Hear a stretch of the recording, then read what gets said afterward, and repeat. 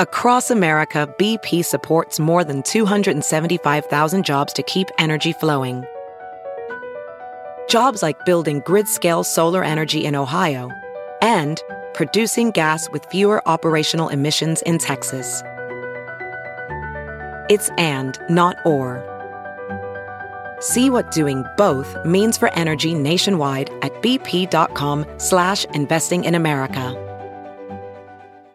Don't forget, everybody, First Tuesdays, Tuesday, October 3rd, 7 p.m., Haymarket House in Uptown, the future of Uptown, Maya, me, Angela Clay.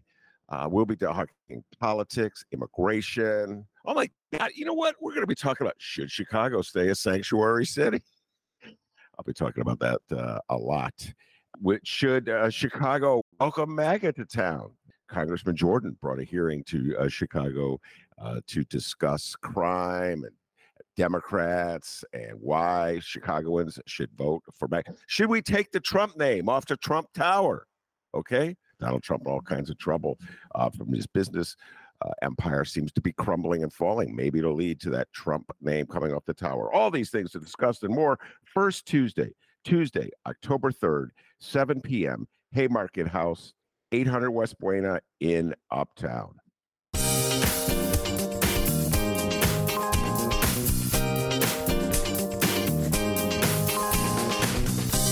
Your Ben Jarofsky Show for this Thursday, September 28th, starts now. On today's show, Ben welcomes back In These Times web editor, Miles Kampf-Lassin.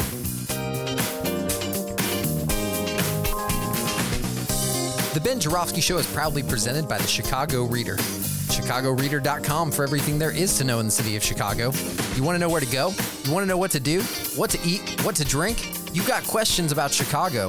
Chicago Reader has answers. Head to ChicagoReader.com, and if you want more Ben Jarofsky, just head to ChicagoReader.com/Jarofsky. That's J-O-R-A, V as in victory, S-K-Y.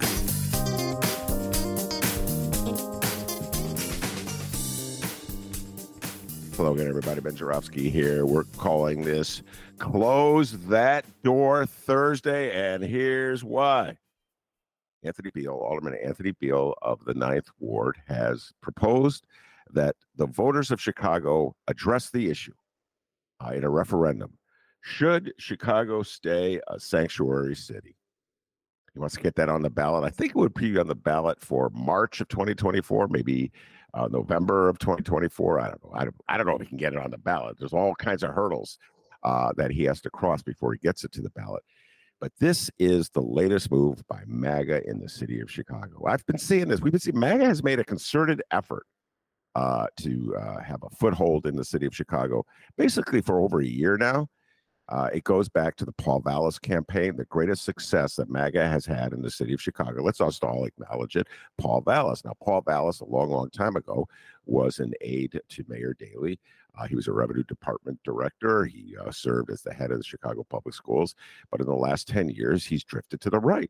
He's like full steam ahead to the right. And he's become full-fledged MAGA. He spent the summer courting the wackiest wackos in the MAGA universe. We all know that.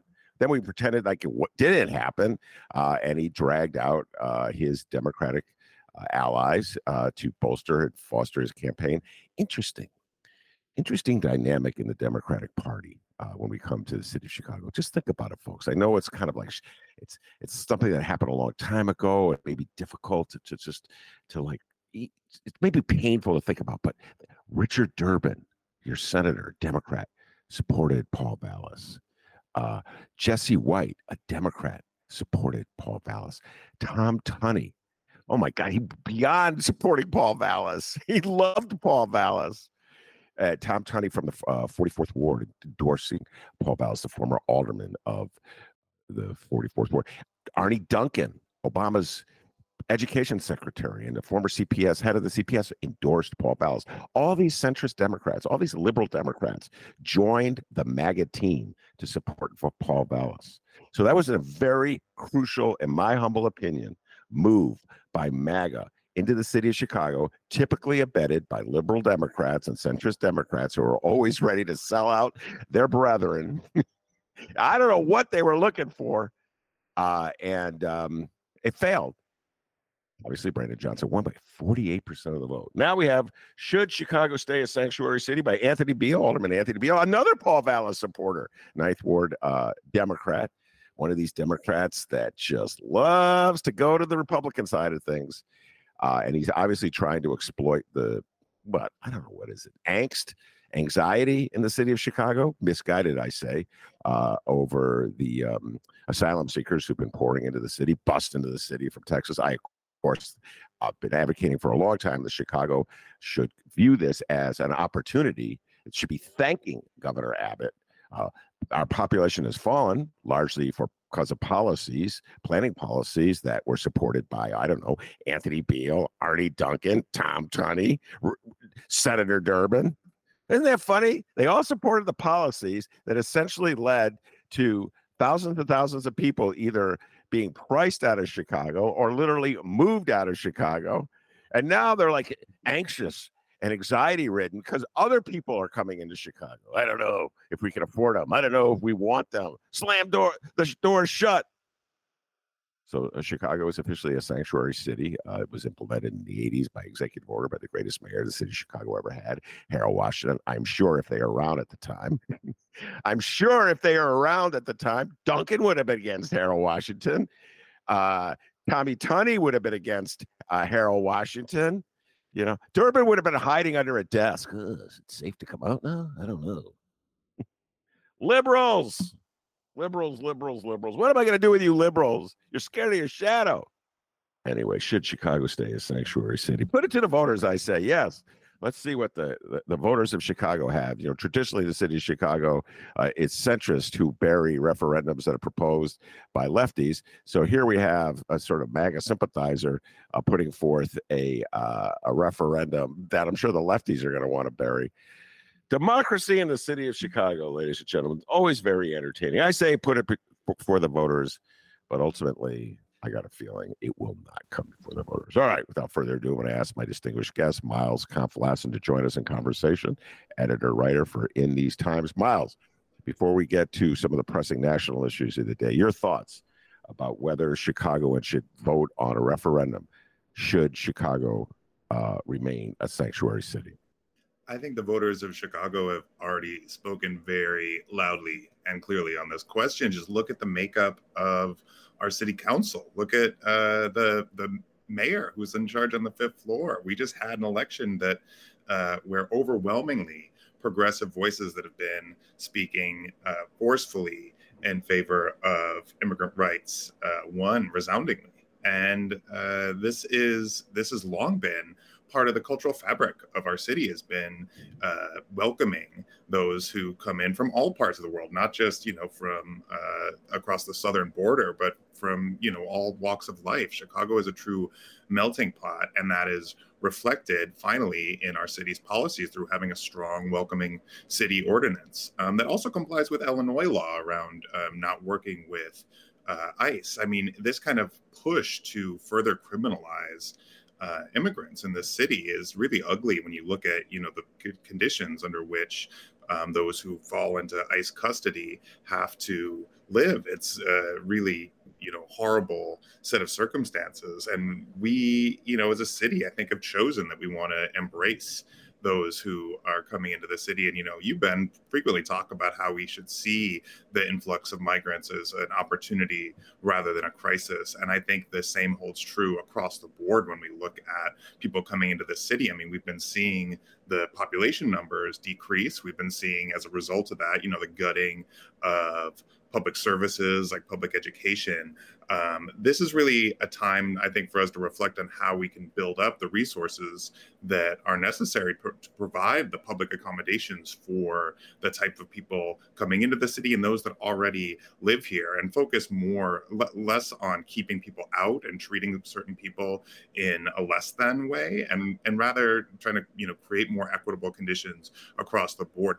Stunts like this, trying to get, and because who knows how these referendum are going to be worded, right? I mean, this is the oldest trick in the book, is trying to, put forward these reactionary policies and do it in such a way to mess with voters' minds. And if that referendum got on the ballot, we'd be flooded with money from right-wing anti-immigrant groups trying to convince voters to vote in that direction. And, that's similar to what we saw with the progressive income tax, with the fair tax, which was very simple, and Chicago overwhelmingly voted for it. But if you look across the state that got bombarded with right-wing media, it had a direct impact on how voters ruled on that.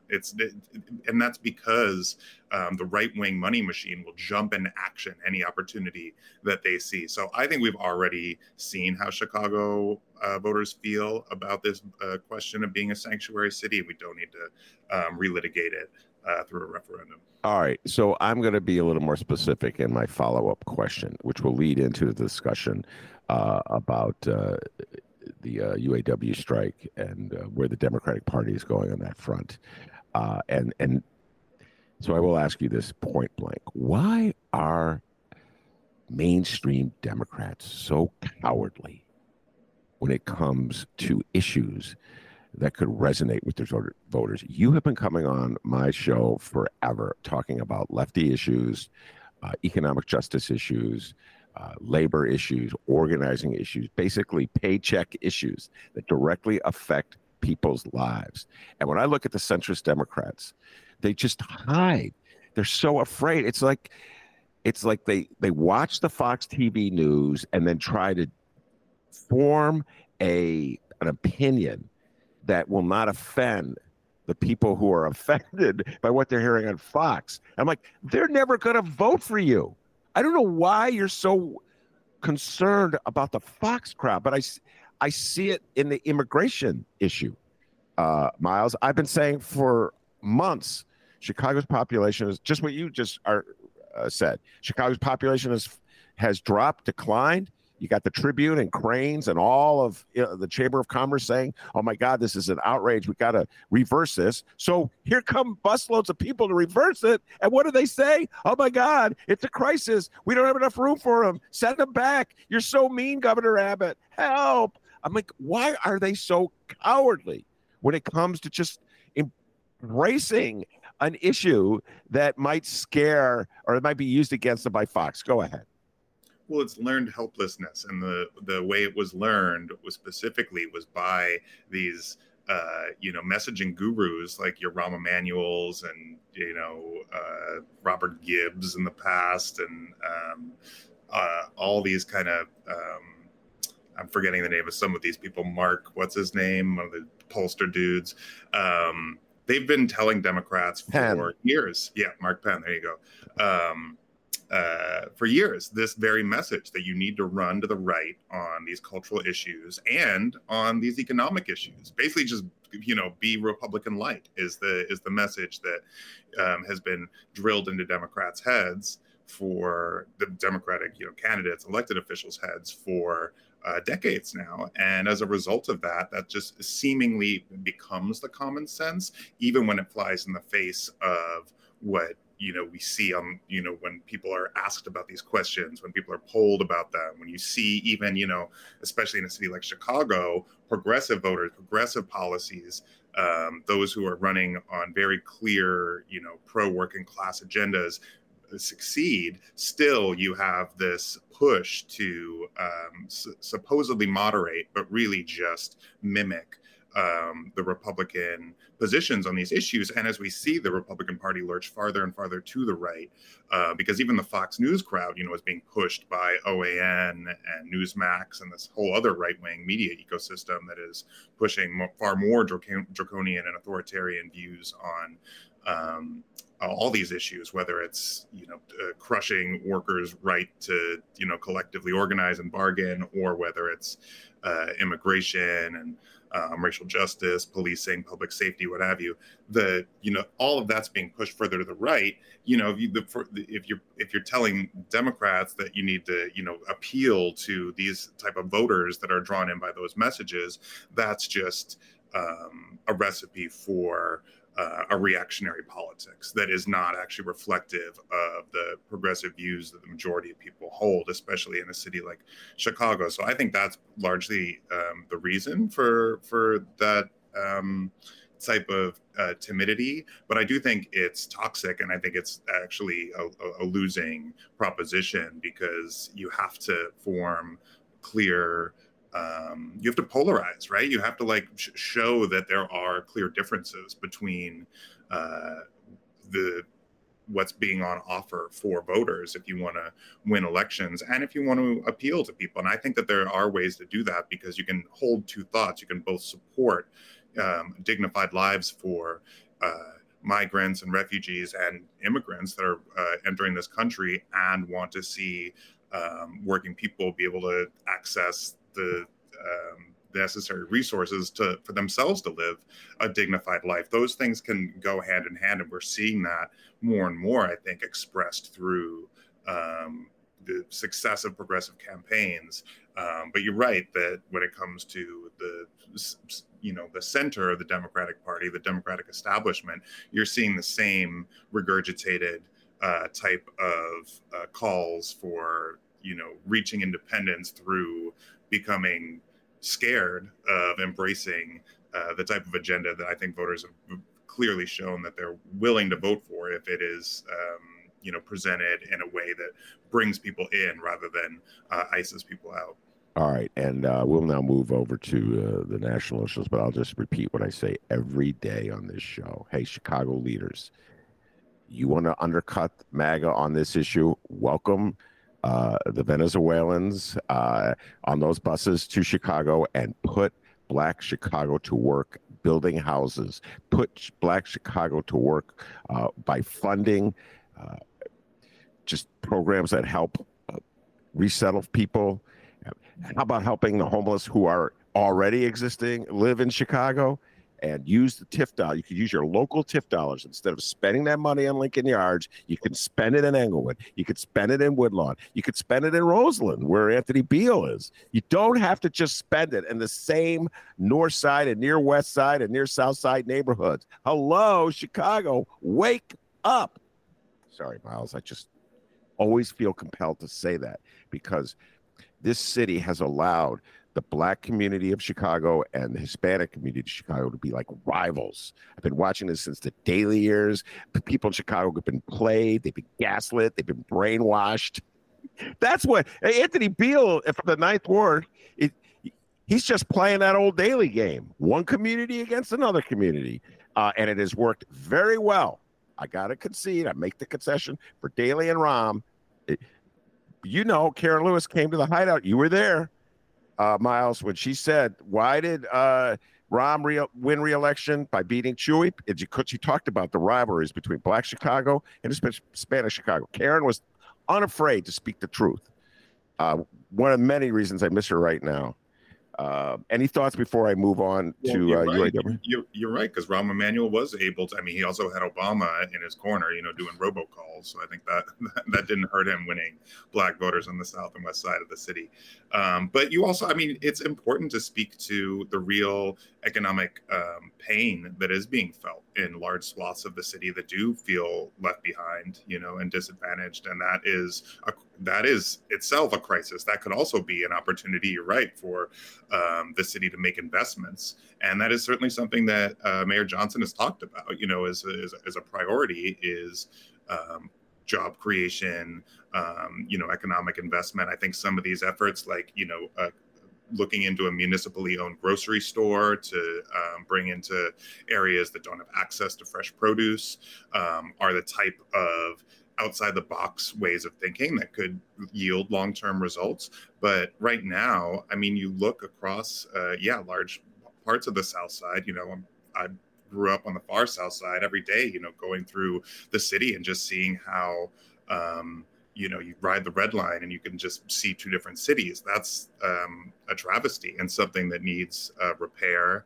And there are opportunities for, building new housing. I think there's no doubt that that's going to have to be part of any long-term solution to the amounts of new residents that are coming into the city. A lot of that is longer term than can be done immediately, but that doesn't mean that you can't start, getting things in motion. And you have to do that in order to peel back some of that long-term resentment that has been built up over the years. And you're right, I think it was done cynically and used as a political tool in order to cleave different voting blocks away from each other. And this is the classic role of the ruling class in America, is to try to create divides between those at the bottom rungs of society to fight over scraps versus drawing their attention at those who are actually in power centers in our city and our society, which are largely those sitting in high office buildings, running financial institutions and approving toxic swap deals. Instead, to have people angry among themselves is a good way to get them to distract people from the actual causes of that economic pain that exist in the first place. But you can't dismiss it, right? And treat that as if it's not, as if those feelings of distress aren't coming from a reasonable place. And until you acknowledge and start to make efforts on that, I don't think you're going to be able to bridge those divides that we're talking about. Yeah, we have a long way to go on that front. All right, let's move to UAW, the strike, and Joe Biden and Donald Trump's contrasting reactions to the strike, which sort of symbolize where the Democratic and Republican parties are. I want to give a shout out to a longtime listener, dear friend of the show, Michael Girardi, who has implored lefties that have come on this show, implored them time after time after time to address the issues of wage inequities, the fact that working people are making less relative to the bosses, the fact that a union movement could sort of bridge the differences we're just talking about between different ethnic groups and the races, et cetera, and so forth. He's urging and pleading. And I believe, at the risk of saying anything even remotely optimistic, because I'm so used to losing as an old lefty, I believe that we're seeing that effort over the last few years. You've come on the show and talked about it many times, the labor movement, the growth of unions in many industries, the recent strikes. And man, this is right out there in the open with the auto workers strike, Miles, because they are just shining a light on the fact that the car companies, the executives have been making a fortune over the last 10 years since Obama and the Democrats bailed out that industry, and the workers have been left behind, and now they're going, no more. It's not enough that the rich guys are just getting more money. We want to be cut into it as well. Take it away, Miles. Well, you're right about those record profits. I mean, it's $250 billion in North America over the past 10 years for the big three. That's breaking every record.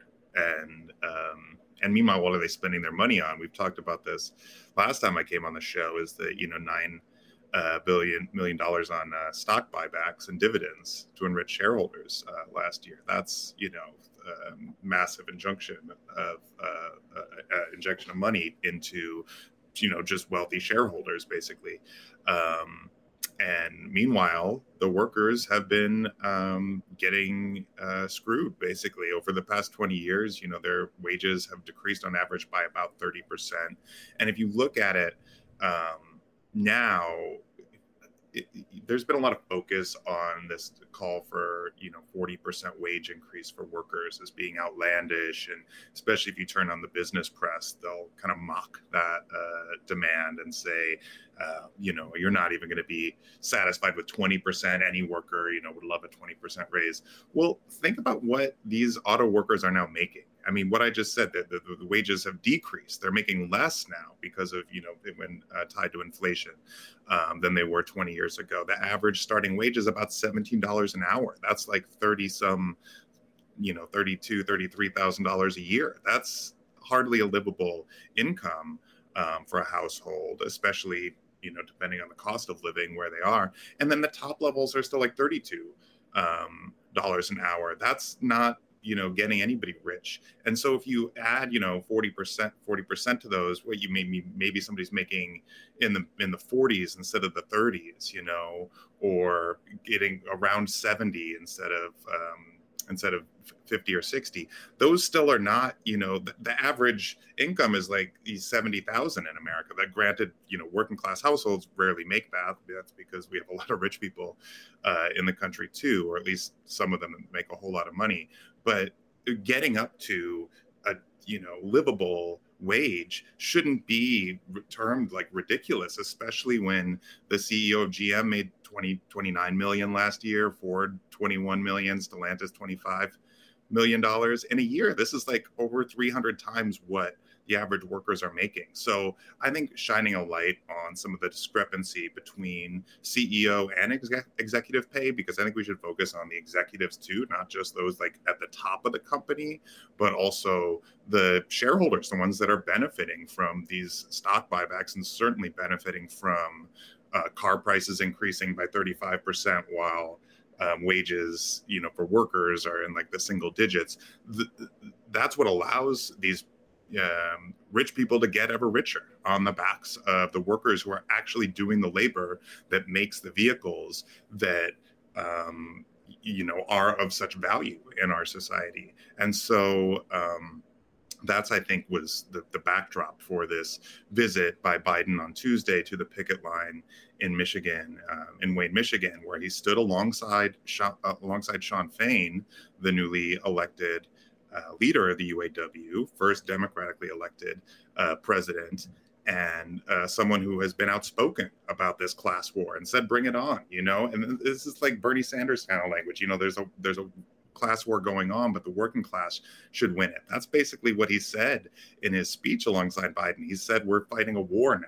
And we're not fighting a war across the seas. We're fighting a war against corporate greed, and the true liberators are the working class. That's like, as intense language as you can imagine coming from a labor leader, and especially when he's standing next to the president of the United States, who similarly was, holding a megaphone and speaking out in support of workers and saying record profits mean there needs to be a record contract. So I don't think we should, take lightly the historic nature of the fact that Biden did this move. And I'll just, give myself a little shout out. I came on the show, a couple weeks ago and implored Joe Biden to wrap his arms around the auto workers and really embrace this fight and take it on, especially after Trump announced this truly cynical visit to a non-union shop that's improperly being called, his visit with striking workers, when none of the workers he's speaking to are striking. I mean, maybe some strikers come over and listen to Trump, but he's speaking to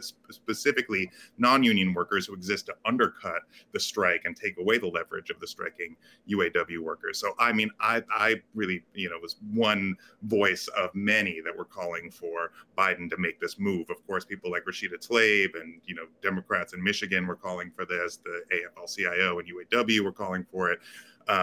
So I'm not taking all the credit, but I will say I definitely have been calling for this, and now he did it. So gotta give him credit as well for where it's due.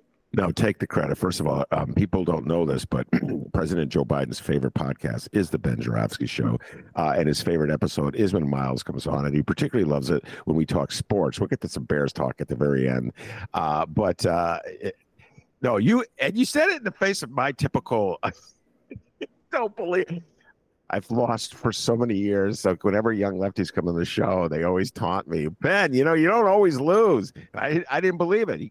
I mean, I've never seen, I said this when you were on, we last had the conversation, Miles. I'm like, I've never seen a president join a picket line. I remember Obama. Man, I remember talking about liberals and centrists. The Democratic coalition was literally under siege in the state of Wisconsin, entire threat of falling apart. I mean, the Republicans had taken control of the state and were going to change the laws to destroy the unions or undercut the unions, particularly of governmental employees. This is like an existential crisis for the Democratic Party. And what did President Obama and his cabinet members and his allies do? They ignored it. They go, on one hand this, and the other hand that, and they stayed out of it. Wisconsin went Republican is still trying to reverse that trend. Oh, wow. What do you think, Dems? If Republicans successfully destroy the labor movement in this country, which supports Democratic candidates, what do you think that's going to do to your party? Huh? It's going to really set it back. We saw it happen in Wisconsin, Miles. We saw it happen in Michigan. We've seen it happen in Pennsylvania. All these states under siege by the Republican Party. Ohio trying to destroy the labor movement. And so finally, Joe Biden shows up in a picket line, almost passed out. So, but you know what? I got to stop being jaded, and I have to give him credit. He showed up there with the bullhorn. Meanwhile, Donald Trump is playing his own games. But I'll throw this at you, Miles. I sent you this article. I don't know if you had time to read it. I couldn't believe I was reading this article in the Washington Post. So generally, the mainstream press, when it comes to labor issues, this is the New York Times loves doing this. They'll emphasize how even though there's a strike, many of the workers are really MAGA people. So the emphasis will be the message that is being sent, that the mainstream sends out, is you'll never win, you'll always lose. You may be championing themes that should appeal to people, but they're motivated by other issues, not pocketbook issues. And so they'll always slice their throats on this matter because they're probably not that bright to begin with. That's the message that's constantly coming from the mainstream press. I almost passed out. The story I sent to you said that red and blue families in Michigan and Ohio are with UAW on this strike. So I'm not quite sure what to make of that, Miles. Do you think that that actually this message has emerged and that people are looking past culture issues or age-old grievances when it comes to this particular strike? Well, I think these are opportunities to bridge those divides, to bring people together on issues that can unite rather than divide. I also just want to say quickly, I hope that you're under some supervision when you're reading the news, because it seems like there's a lot of possibilities of passing out going on over there. So I want to get a look out for Ben's health here. Maybe you just need to, go back and forth on which news outlets you're reading. Also, I do want to shout out the Washington Post. I mean, I'll just say I don't want to give the media too much credit because, as I just said, there was so much misreporting about this Donald Trump visit, saying that he was speaking to striking auto workers and he was visiting the UAW, and this was all part of, implying that this was somehow planned alongside the union, when it's the exact opposite of that. And any basic reporter, if I can find that out, as a journalist in these times, the New York Times, Politico, all these places that have been misreporting that, obviously could as well if they just would have done a little bit of digging. But at the Washington Post, they have a really incredible labor reporter there, Lauren Gurley, who actually previously was worked in these times. But she has been doing incredible reporting on the UAW strike and on labor issues in general. And I think it's important that there are journalists like that have, covered workers' issues from the perspective of workers and not just management and bosses, which is what you get, when you get like labor reporters that really are business reporters, but then have been handed a labor story, and they've come out of kind of business journalism school, versus those that cut their teeth doing actual on the ground, like rank and file focused labor reporting. That's kind of the difference. But with this poll in particular you're speaking to, I find it incredible, not just that this is crossing over between partisan lines, because that might be expected. I mean, there's plenty of union workers that are Republican or that vote Republican at least, and that go back and forth. I mean, that's what allowed for Donald Trump to win in 2016, right? Was all these union voters. I mean, it was one of the things, but an important element was that Trump peeled off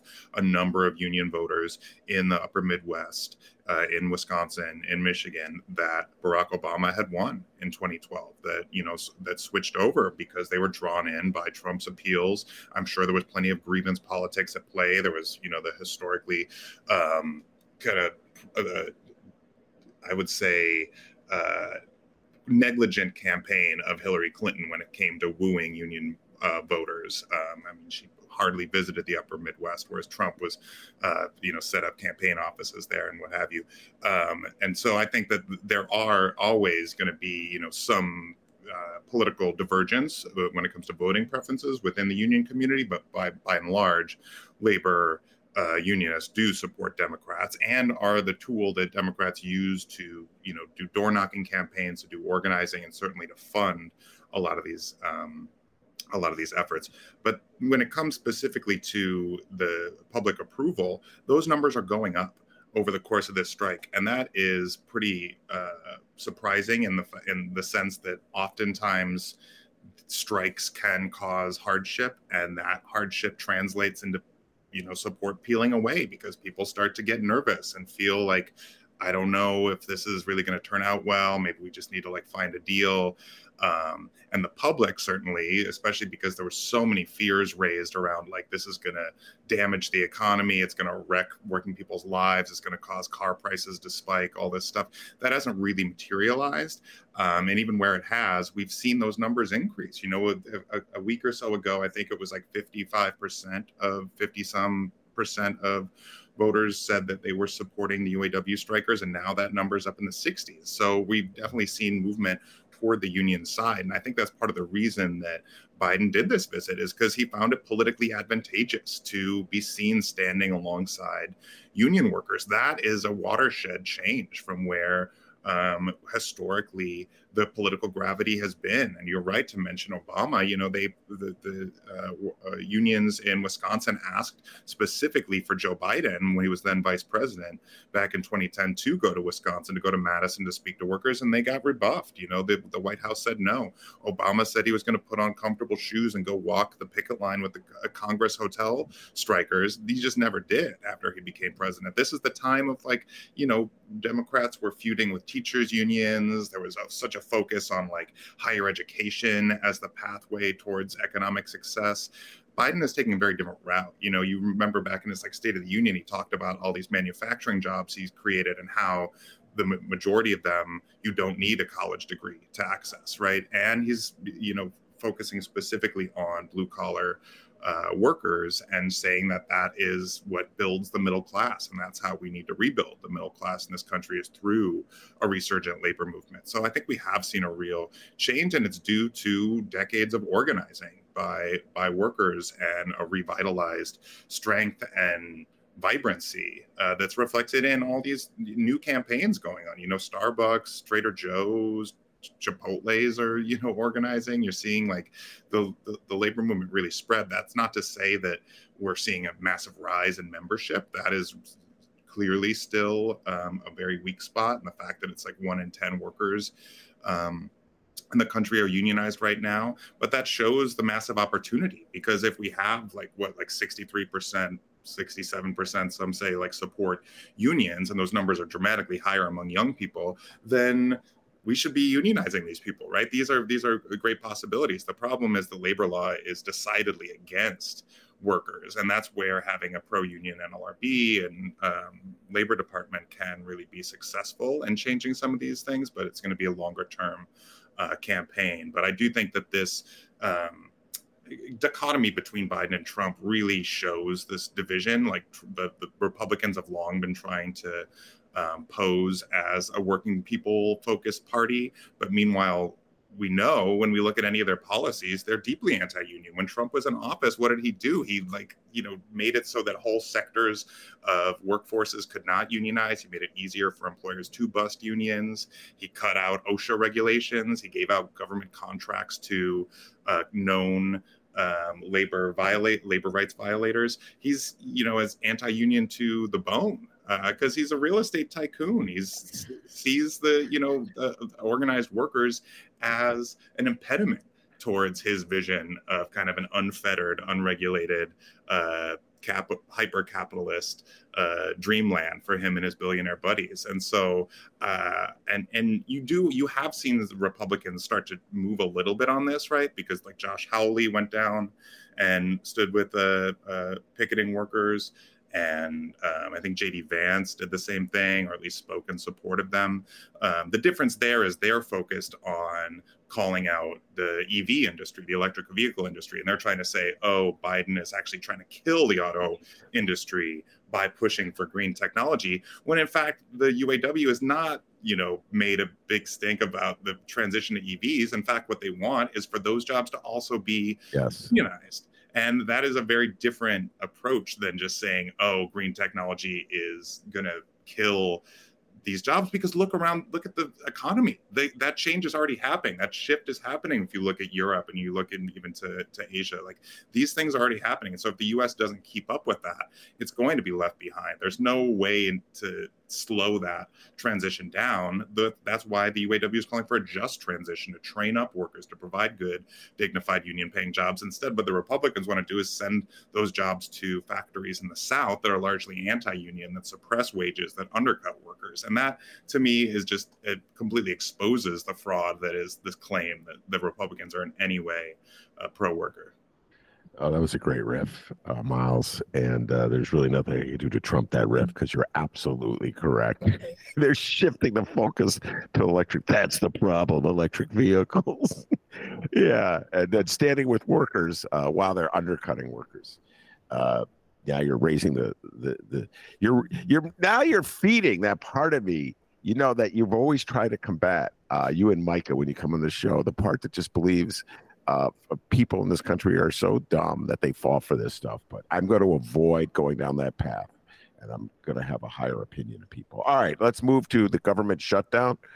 We're right on the eve of it. I don't know if it can be avoided. Would be Sunday at midnight, I guess, is when the government would shut down, unless a deal is made in Congress. And Kevin McCarthy's just the leader, the Speaker of the House. It's a joke to call him the leader of the House because he's not leading anything. Is really kind of pathetic, Miles, in his attempt to work any kind of coalition between Republicans and Democrats to fund government, to keep government funded. And the latest proposal is just outrageous, just like the wacky MAGA crew within the MAGA crew. So there's like the wacky MAGA as opposed to just a regular MAGA, which is already pretty wacky. They are proposing some severe cuts that would hurt the poorest, most vulnerable people in this country, as a way of showing they're going to be serious about the massive deficit, which is your thoughts about the pending government shutdown. Yeah, it certainly seems like there's it's set in stone unless there's some miraculous change. And that's because the far right wing of the Republican Party has decided that it's better for them to be seen as fighters rather than, people that get anything done. Because on a national level, and this is what Mitch McConnell says too, right? This is why that nationally Republicans are freaked out about the prospect of this, because they know they'll get blamed. Trump doesn't think that they'll get blamed. He's saying that they'll blame Biden. The voters will take this out on the president because he's the president. But we've seen this before, when the intransigence of a subset of extreme House members causes this type of completely avoidable crisis. The people that will pay the price for it are working people, cafeteria workers. The government is, the number one employer in the United States. And so understandably, we're going to see people take pay cuts. Paychecks aren't going to be going through. That's going to affect, TSA agents and flight workers, which can cause massive havoc at the nation's airways. We've seen that many times before. Federal courts as well will be affected, which might be one reason that the former president is pushing so hard on his allies in the House to cause this government shutdown, because that would most likely delay federal trials, including that of Donald Trump, which could benefit him politically, but obviously would, that also will delay all kinds of trials for convicted or at least indicted criminals that would otherwise be facing the legal system, but they wouldn't while a shutdown is going on. But you're right to also point out that what they're calling for is just shredding the already very meager safety net we have. I mean, they want to cut the housing subsidies for the poor by 33%. And this is while we're in the midst of a housing crisis where we're seeing evictions skyrocket and rent become unaffordable. When it comes to nutritional assistance, they want to force over a million women and children onto that wait list. When it comes to like heating assistance, they're trying to reduce the federal spending on it by like 70%. I think these are going to have huge impacts if any of that would go through, but they're not going to go through because those would be dead on arrival in the Senate. And the Senate already has passed a clean continuing resolution, a CR bill, that they could just get through the House if McCarthy would bring it to the floor. Because if McCarthy brought that to the floor, there would be enough Democrats and Republicans together to pass it. But McCarthy knows his political future hangs in the balance because the far right wing of the Republican Party has basically said that they're going to depose him if he allows the Democrats to vote with the Republicans on anything. And so it becomes this complete game of chicken where McCarthy clearly does not have control over his caucus. He's like calling Biden asking, oh, can I meet with the president? And it's like, and the White House is saying, no, you have to sort this out because we just did this in May when, there was going to be the debt limit. Was going to be breached, and they carved out a deal which included, I think, a horrible policy that Biden agreed to resume student loan payments, which is also coming up soon. But part of that deal was that they would fund the government, and along with increasing the debt ceiling. Well, now it's the Republicans' time to come, follow through on their part of the deal, and instead they're in complete chaos. And even something like a discharge petition, which could be done even without the speaker, would need the tacit support of the speaker, but it would be just a majority of House members deciding to vote for something. That would still take time to implement, probably like a week or 2 weeks. And as you just said, October 1st is the deadline for funding the government. So it doesn't seem like there's a real way out of this, but there's also nothing that seemingly that Republicans are trying to get out of this. The last time there was a government shutdown, it was over Trump demanding money for the border wall, right? And the government did shut down and he didn't get the money for the border wall. And then they just funded the government eventually because they were like, we can't keep doing this. And because airline workers basically said, we're not going to keep going to work. And therefore, even rich people won't be able to fly around the world anymore. And once it started to impact people, with bigger wallets, that's when they decided, okay, we're going to make a deal and stop this and fund the government. So I don't know what exactly the resolution is going to be, but I definitely think that it's not going to be beneficial to the Republicans. And this is just showing the cleavages in that party. They don't have anybody else that can muster the strength. You only have like Matt Gaetz, who is, out on his own on a limb, and he's the one defending these horrendous cuts to social spending. And so he seems like, be even a worse option. And meanwhile, the Democrats are the ones actually doing the work. They're composing these CR bills that would allow the government to stay open. So the Republicans are definitely going to own this one. I think it's just a question of how long it's going to last at this point. Yeah, by the way, just want a little shout out to New York Democrats. Heck of a job on that 2022 election that gave the House to the Republicans. Great job, Cuomo followers in the state of New York. Speaking, sort of tying the beginning and the end of the show together with centrists being completely worthless when it comes to anything. That to a large degree, the Democrats do not have control of the House because of what went down in New York and some sections of California and just the mismanagement of the Democratic Party, the continued mismanagement of the Democratic Party by the centrists in that party. All right, let's close with something a little less gloom and doom that accentuates gloom and doom. And, of course, my beloved Chicago Bears. I am not as much a Bears fan as I am a Bulls fan, but they're my second favorite team in the city of Chicago, believe it or not. Miles, I've been a Bears fan forever. My real heart is with the Bulls, but another team that struggles. This is Miles been following football since 1960s. Arguably the worst Bears season. That is saying a lot. I went through 69 season before you were born. I think they were 1-13 that year. So this is, I believe, the worst Bears team, the biggest just collapse of the Bears. Everything they have done has been horrific. So they cleaned house 3 years ago. Follow me, this sports fans out there. You should be conversant in this stuff, Chicagoans. They cleaned house 3 years ago. They said we're at a new path, and they brought in new management. They've hired the worst coaches in the world, Miles. These guys are so clueless. They got this look on their face like, I don't know what to. I almost think it'd be like me running the Bears. They're like, I don't know what to do, and they completely destroyed Justin Fields, the young quarterback. And he's like, the poor guy. Please trade him, okay, just so he could resurrect his career and get on path. Because this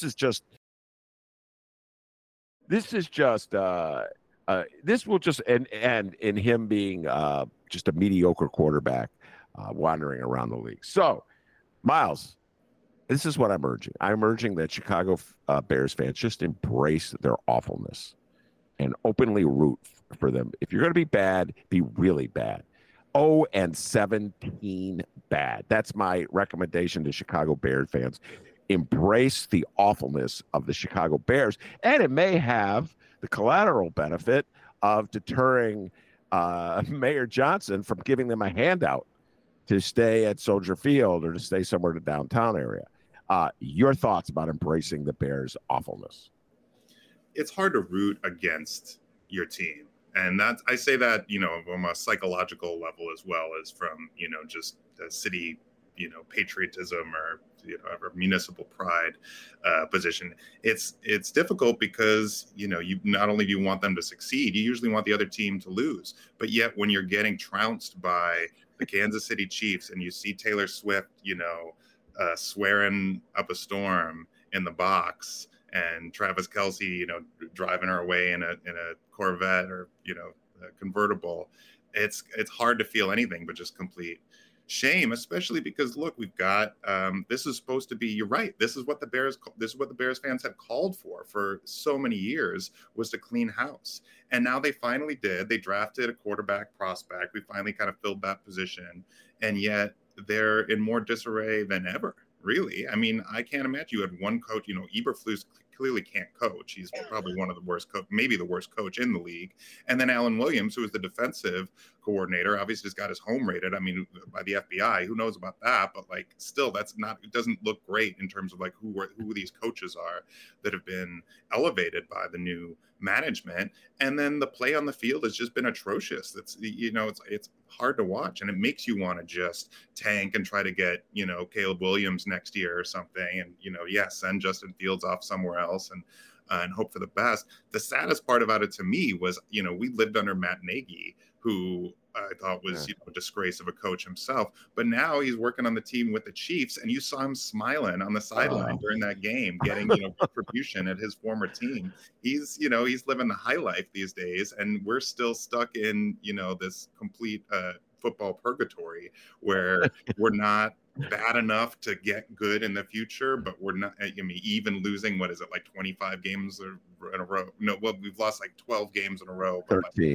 13 now, but each with over 25 points from the other team. I mean, what kind of defensive coach allows for every game to be beaten by the other team scoring 25 points? That's just a disgrace. So it's hard to see hope on the horizon. And I do think when we're not, between the hours of the Bears games, when they're actually playing, I think we should all be rooting against them and for them to tank and get because it does not look like there's any hope this season.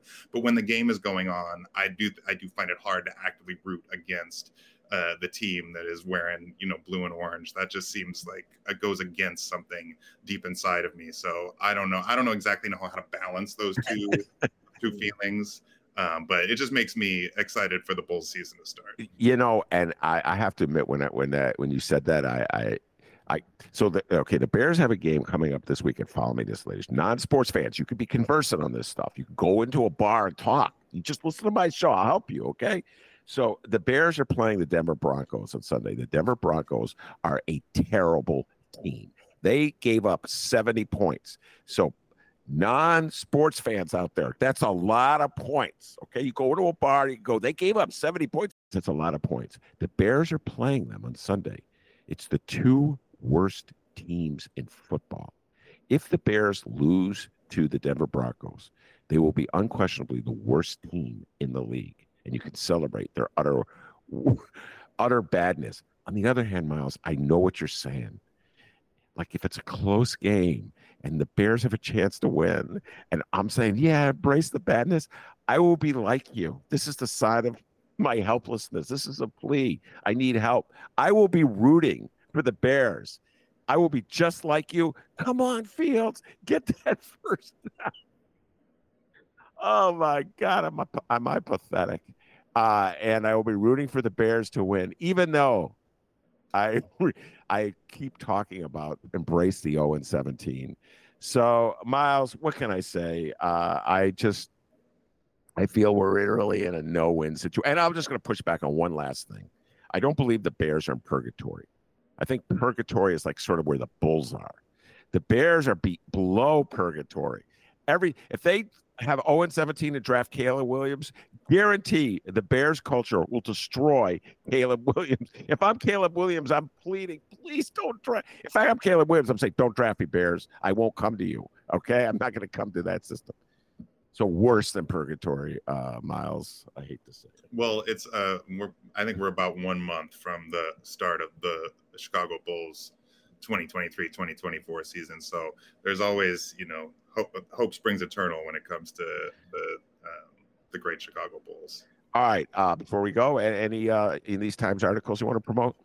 Of course. Well, if you want to read a little bit on the history of presidents and picket lines, as I mentioned, Joe Biden was the first, but presidents throughout our history have a long history of, engaging with the labor movement, usually in a very negative way.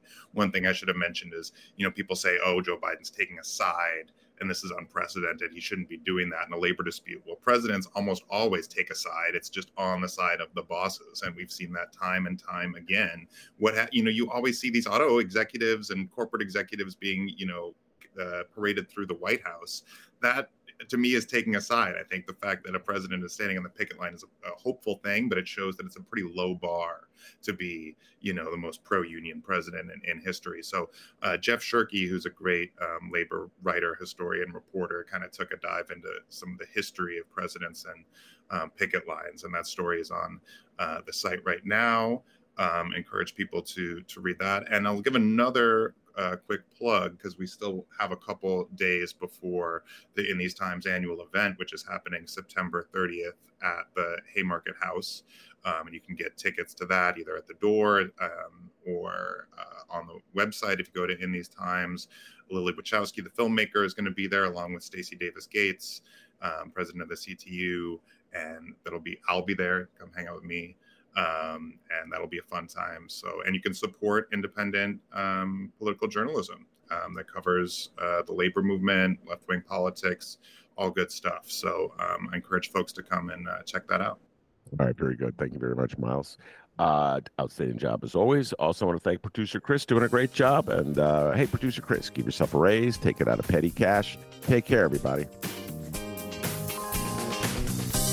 And remember, you can always catch previous Ben Joravsky shows, get Benny J bonus interviews, and a whole lot more at chicagoreader.com. Follow Ben Joravsky on Instagram at Benny J Show, and like and subscribe to The Ben Joravsky Show on your favorite streaming and podcasting platforms.